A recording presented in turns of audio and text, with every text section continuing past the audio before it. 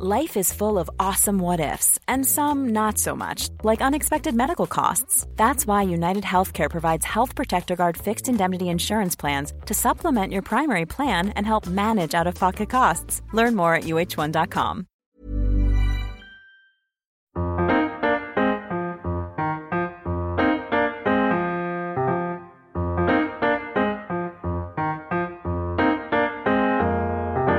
Hello and welcome back to the Holtcast. It's been a while, isn't it? I'm so glad to be back, and joining me today is Joe Donahue from the Yorkshire Evening Post. How are you, Joe? I'm very good. Thanks for the invite on. Yeah, so I mean, it's been a while since we last played in the Premier League, and I, for one, personally can't wait to have it back. I was looking at Leeds, and it's actually been a month since you last played. How has it felt in the absence? It's been a long slog, I'll tell you that.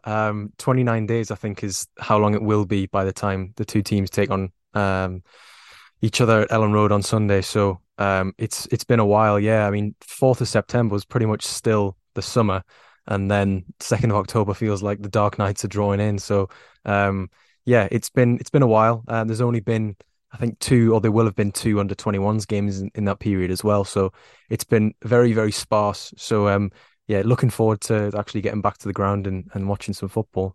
Yeah, I don't blame you. I was doing my research before we came on, and Leeds last time out obviously lost 5-2 to Brentford, and that was, I think, your third defeat in a row. Now, obviously, having had that break, how do you think Jesse Marsch will have used that to his advantage? Well, I think they'll have had some sort. I think it was Brendan Aronson who said that they'd had some intra-squad friendlies during that layoff. So they've been trying to stay match sharp with that. There were a few of the first team players, Liam Cooper, Patrick Bamford, Luke Ayling, Junior Firpo, all played for the 21s a couple of weeks ago as well, just to keep themselves ticking over. There's a few of them coming back from injury as well. So yeah, I think that sort of match practice, as well as maybe a little bit of R&R. So the ones who haven't been on international duty, they've been given some time off as well. So there's definitely been a mixed approach, but I think getting players back on the training pitch and having them there for the bulk of this sort of 29-day period will definitely have been helpful to maybe put right the wrongs that were at Brentford and sort of get back to the form that Leeds began the season with. You say get back to the form. You're currently sat in 11th, 1 point above Villa, however, having played a game less. How would you describe your start to the season so far? I think Leeds fans can probably look at it and say that it's a positive all-round start. I think the Brentford game is obviously the one major blip, but there were, despite the scoreline, there were definitely chances to turn that score around and for that to be a very different game. There were, a few individual errors in there as well, which won't happen in every game. So I think Leeds fans can probably look at it positively. Especially beating Chelsea 3-0. That's a massive result. Probably the biggest with fans there at Ellen Road since they were promoted back to the Premier League. So I think, being around mid-table after sort of the constant anxiety of relegation last term, it shows progression. But I think I always say this, the jury's still out. It's still very much early days. The Premier League's still in a state of flux and out of its natural order. So we'll have to wait and see. But a game against Villa, two teams who are I'd say quite matched, will probably be a good test. Yeah, I mean, the first person I really want to delve into is Jesse Marsch for me. Obviously, Bielsa left and Jesse came in, and it was perhaps almost impossible for him to win the fans over straight away due to having such a likable character in Marcelo Bielsa depart. I mean, it was very similar when Dean Smith got sacked and Gerrard got brought in. Fans love to reminisce over someone that they loved and someone that they could relate to, and Leeds definitely had that with Bielsa. How has he managed to win the fans over? I think first and foremost with wins and performances. That's the easiest way to do it, really, isn't it? When you take over a job from somebody who's been as revered as Marcelo Bielsa was, the way that he was going to first of all win the fans over was keeping Leeds in the Premier League. He achieved that. In the summer, there was some really aggressive transfer business, signing some players very early on in the window. And then the start to this year as well, with some big wins, some important wins, games that perhaps Leeds would have lost last year, like the 2-1 against Wolves on the opening day. Um, I'd say that there's definitely a better feeling around the place now. They're in much better fettle than they were when Villa last visited Ellen Road for that 3-0. And I think that's mainly because, there's going to be a period of adaptation with any new manager, especially the circumstances with which he came in. So, I'd say slowly but surely he's starting to convince, the majority of Leeds fans that he knows what he's doing. And I mean, he's still relatively early into his reign at Ellen Road. From what you've seen so far, what sort of heights can he achieve with this Leeds team? What's his ceiling? I think in terms of his ceiling, part of me wants to say, mid-table, because there is always going to be the financial constraints that teams outside the top six have to, the budgetary constraints that they have to abide by. But I think, it would be getting ahead of myself to be talking about maybe, top half finishes on the regular, or, finishing in the European places, because as we've seen, there's very, very few teams who are able to do that, who aren't part of the big six, So yeah, I'd probably say mid-table is very achievable. But beyond that, you'd have to probably see a little bit more investment in the squad, and a little bit more consistency as well. You don't really see those top half teams conceding 5, even when they don't deserve to. It just doesn't happen. So, we'll have to wait and see what happens there. But in terms of his ceiling, based on the 18 or 19 games that he's coached so far, I'd say that he definitely can get this team to consolidate themselves in mid-table. You talk about investment. It was a weird transfer window for Leeds, really. You lost, obviously, Rafinha to Barcelona, and then Calvin Phillips moving to Manchester City. And you brought in a lot of players from outside of England, such as Brendan Aronson, Tyler Adams, Sinisterra, Christensen, and Roca, just to name a few. How have they adapted into making Leeds successful while losing two of arguably your best players? Yeah, I mean, there's no getting away from it. Rafinha and Phillips have been instrumental over the past couple of seasons, particularly Rafinha over the last 12 months when, Calvin Phillips spent a long time out injured. I think, losing them and getting 100 million in for them was, on reflection, probably decent business, not outstanding business, because you see the likes of Wesley Fofana going for 70 odd million. But I think it was decent to get those sorts of figures, in a cumulative figure of 100 million. But in terms of the new additions, I think they've taken to life relatively well. Brendan Aronson hit the ground running. I think Marc Roca and Tyler Adams have really, really mitigated the loss of Calvin Phillips. While yes, it's an additional player doing the job that Phillips did previously, I think it's a better approach having two players do that defensive midfield duty. Because you've got two players there who complement each other quite well. Roca, while he does get stuck in and is very partial to a tackle, he's very good at progressing the ball. Lots of progressive passes this season. And then you've got Tyler Adams, who maybe does a bit of the grunt work more often. Chasing, harrying, pressing, tackling, intercepting, all that sort of thing. Whereas you kind of had Calvin Phillips doing both. So they've really, really worked, I think, so far. Same as Aronson. Sinisterra, he scored in his last 3 games for Leeds, I think, which is obviously good going. He seems really confident, and it's something which, having lost Rafinha, they needed someone with a little bit of X factor. Maybe not the same level as Rafinha, because he's a fantastic player, but somebody who shows flashes of it, to really put people at ease and say that, we have lost a very good player here, but we've reinvested in a player who we believe in time can be just as good. I'd say the only one who's maybe struggled a little bit with the adaptation has been Christensen at right back. But I mean, he's showed enough when he's played for Denmark and when he's played in the Champions League for Salzburg that he does have quality, and I'm sure that'll come out in time.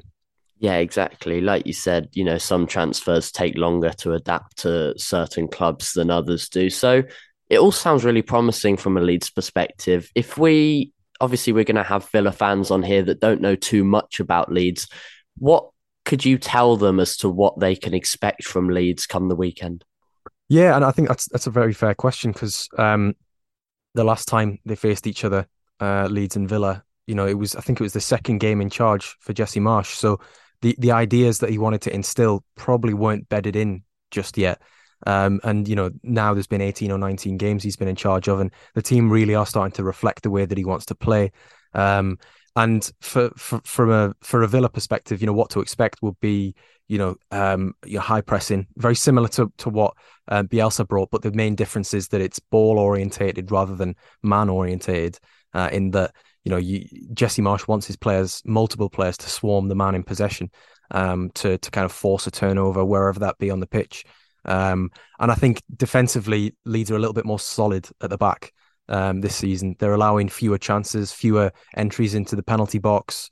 Illan Meslier is making fewer saves, which, on the face of it is like, oh, well, that's not good, but it is, because there are fewer shots being taken. So you want to make sure that your goalkeeper's job is as easy as possible, don't you? So I'd say on balance, it's definitely a more even game, a more even contest than it was in, I think March. That's when it was last played this game. But definitely the high pressing, the swarming, high energy, lots of centrality. So the Leeds don't really play with out and out wingers anymore.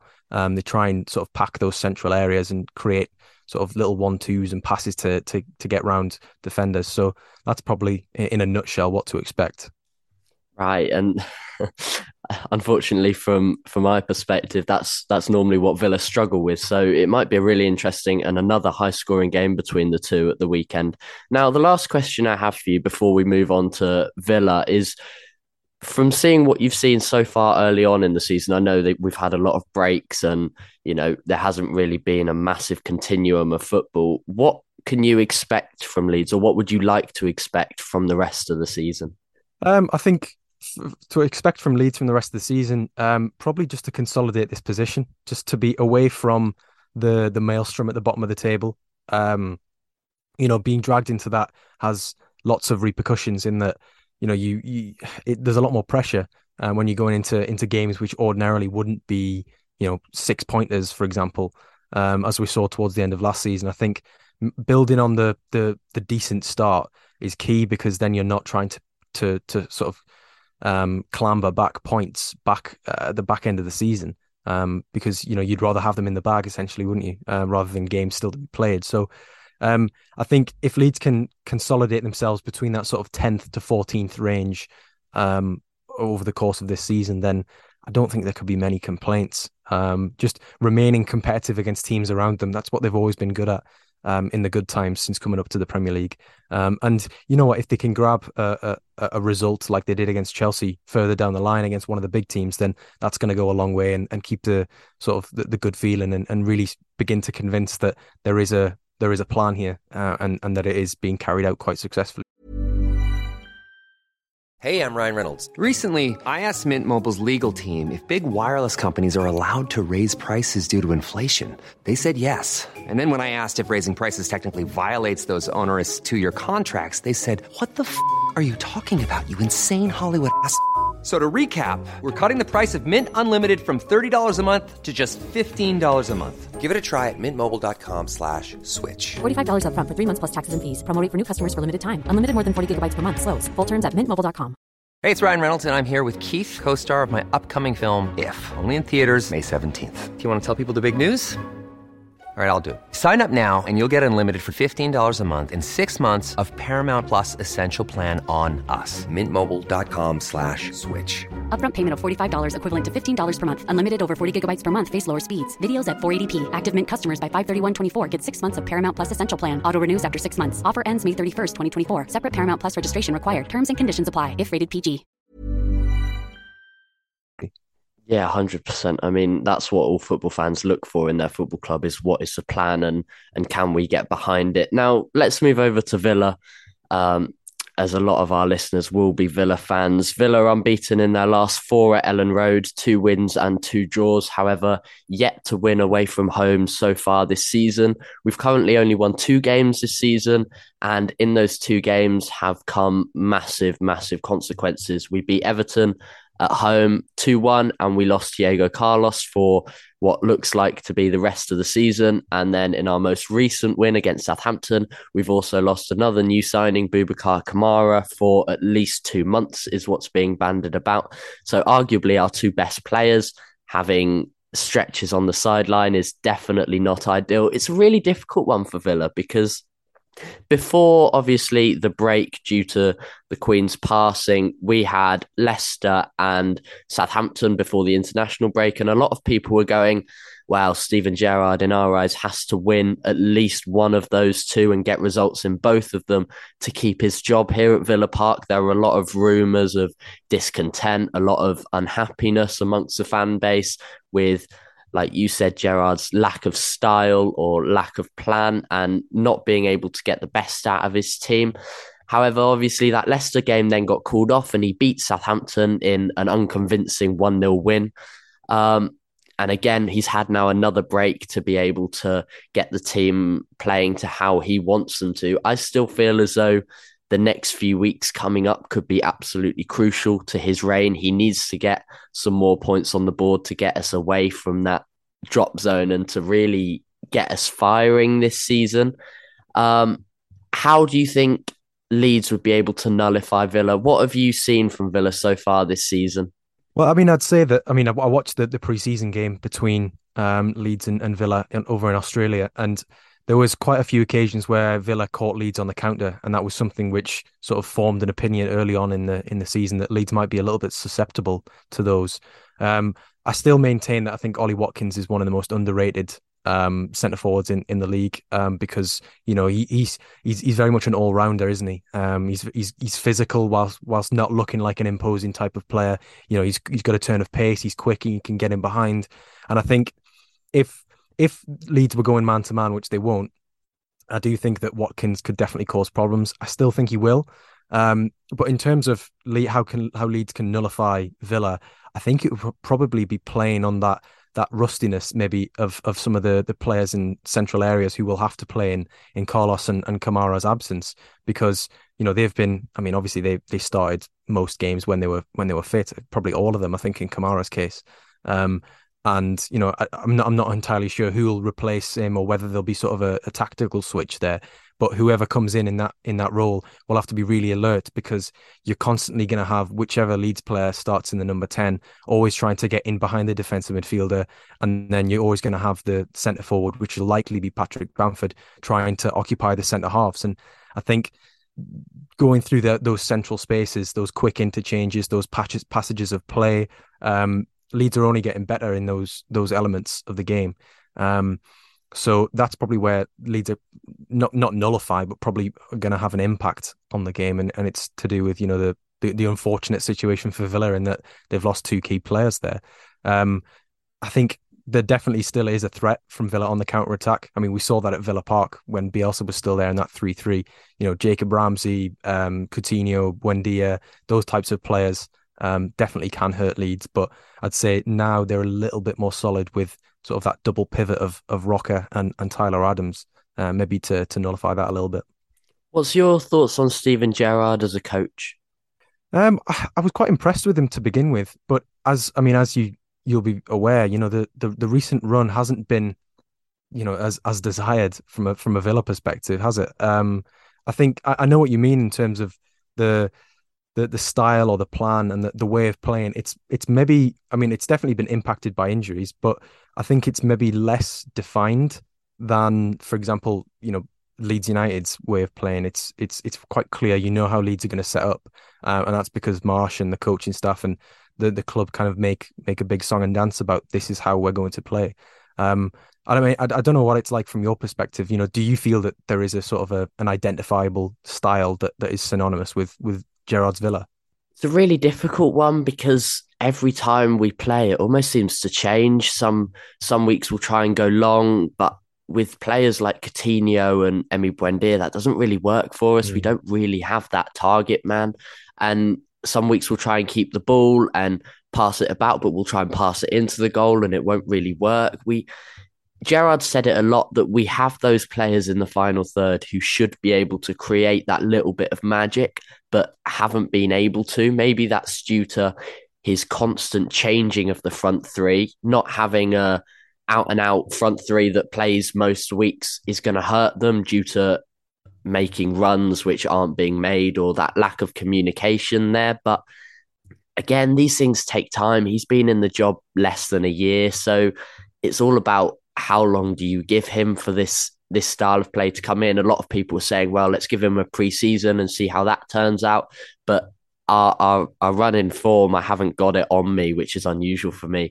Dating back to even last season is really poor. I think it's something like 4 wins in 16, 17, which is relegation form. So it's worrying, but it's about keeping that level head for me and deciding the club have a plan here. The club wanted Gerrard. So how much time do they then give Gerrard to make things right with his own players? So it's difficult. My next question for you is also going to be just as difficult. You've mentioned what you think of Steven Gerrard. Now, if you were Steven Gerrard, given obviously how much you know about Leeds, what do you think would give Villa the best chance of beating Leeds at the weekend?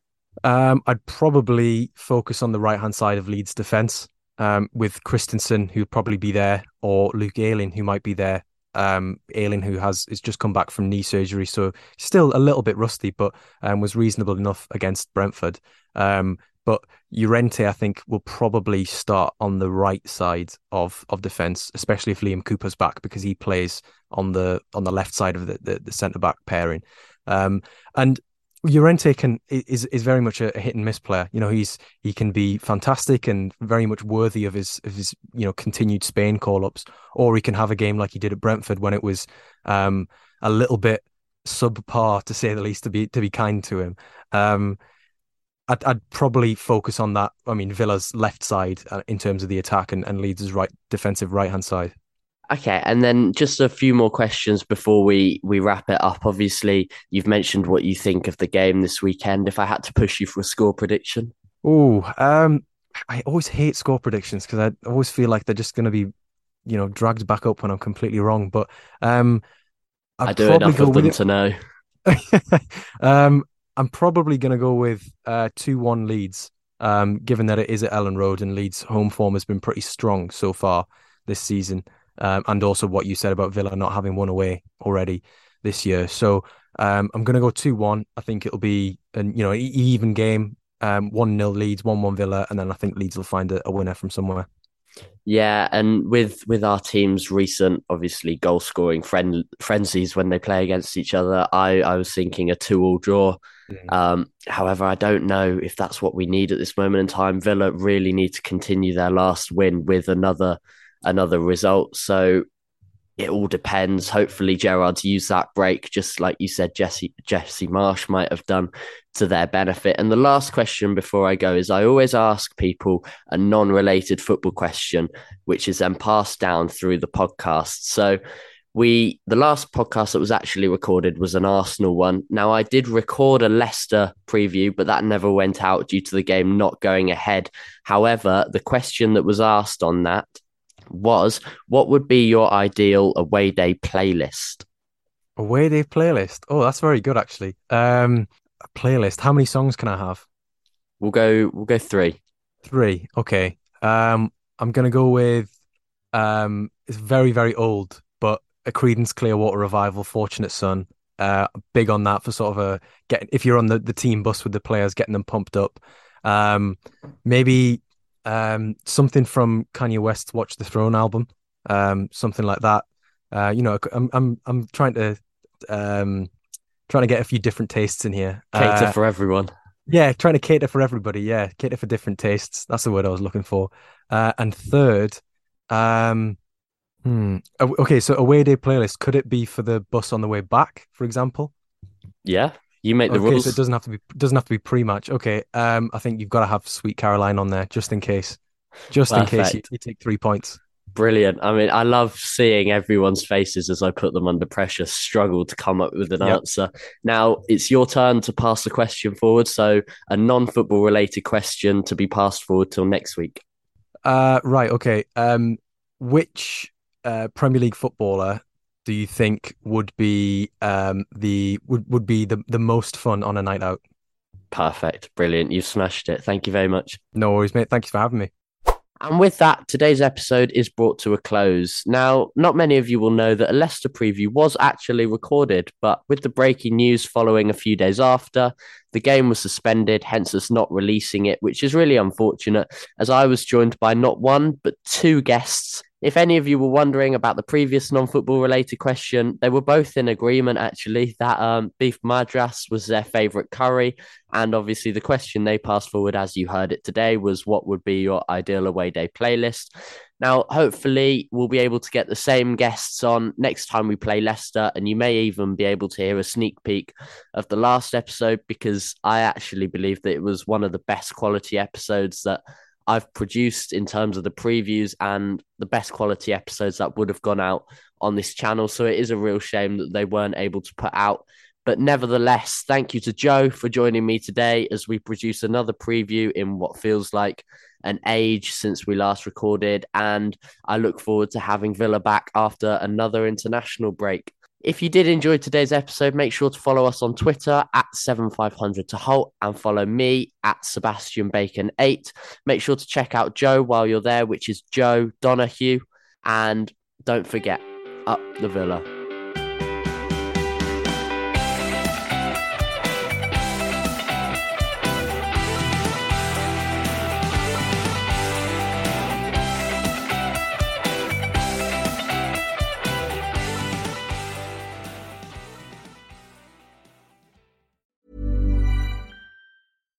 When you make decisions for your company, you look for the no-brainers. And if you have a lot of mailing to do, Stamps.com is the ultimate no-brainer. It streamlines your processes to make your business more efficient, which makes you less busy.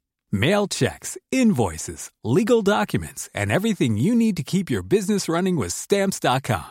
Seamlessly connect with every major marketplace and shopping cart. Schedule package pickups and see your cheapest and fastest shipping options from different carriers, with rates up to 89% off USPS and UPS rates. And with the Stamps.com mobile app, you can take care of mailing and shipping wherever you are. Make the same no-brainer decision as over 1 million other businesses with Stamps.com. Sign up with code PROGRAM for a 4-week trial, plus free postage and a free digital scale. No long-term commitments or contracts. That's Stamps.com. Code PROGRAM.